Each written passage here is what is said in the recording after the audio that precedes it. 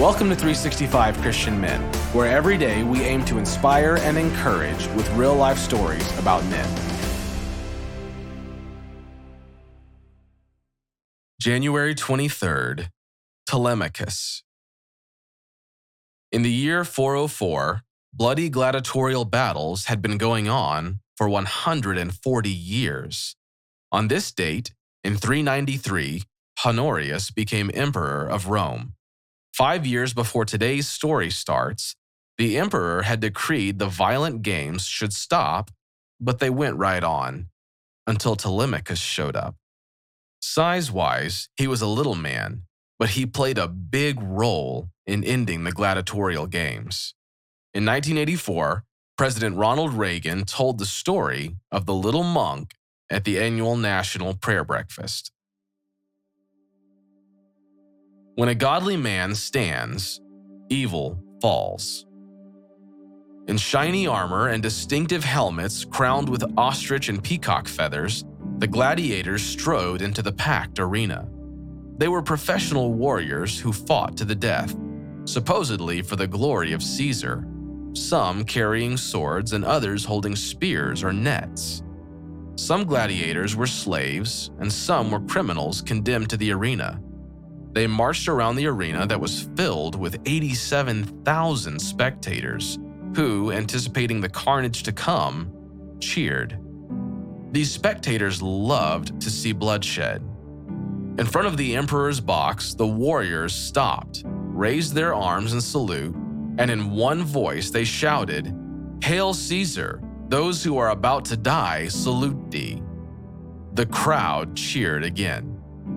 On the first day of January in 404, a monk named Telemachus happened to be walking past the coliseum. He was from Asia and on a pilgrimage to visit the churches and encourage the Christians in Rome. Dressed in his simple monk's mantle, which reflected his holy life of prayer and self-denial, Telemachus stood in sharp contrast to all the spectators flocking into the coliseum. What he saw overwhelmed him. Drawn by the noise, Telemachus got sucked into a crowd, and the crowd pressed him forward into the Colosseum. There before him were the gladiators, engaged in combat. The crowd loved long and skillful battles, but when one fighter was obviously overmatched, the spectators voted on whether the loser would live or die. With each thumbs down, the superior fighter thrust his weapon into the loser, and another person entered the arena and clubbed him on the head with a mallet. His corpse was dragged away, and Rome's death roar intensified. They called it entertainment and paid heavy purses to the winners. The brutality of the crowd stunned Telemachus. The greedy acceptance of violence and death opposed the vow he had taken as a monk. His life was about structure that allowed him to live a life of prayer and work. The sight and sound of tens of thousands of screaming people rejoicing in this slaughter grieved his spirit.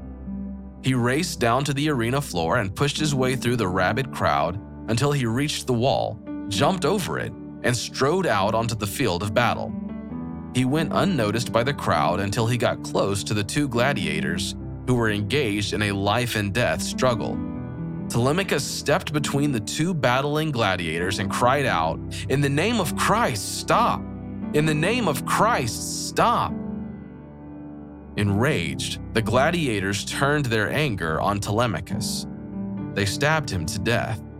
The crowd joined in and rained rocks down upon him, and his lifeless body lay at the gladiators' feet.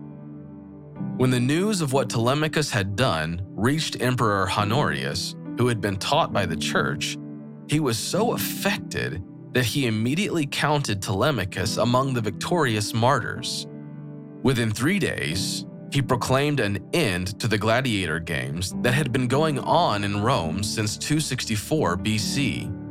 There was never another battle between gladiators. Telemachus exemplified the word of God found in Romans 12:21. Do not be overcome by evil, but overcome evil with good. What ongoing evil has God shown you that calls for you to speak out in love and overcome it with good?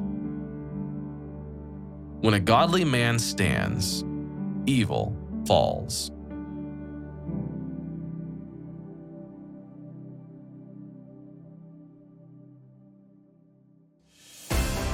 Thank you for listening to today's story.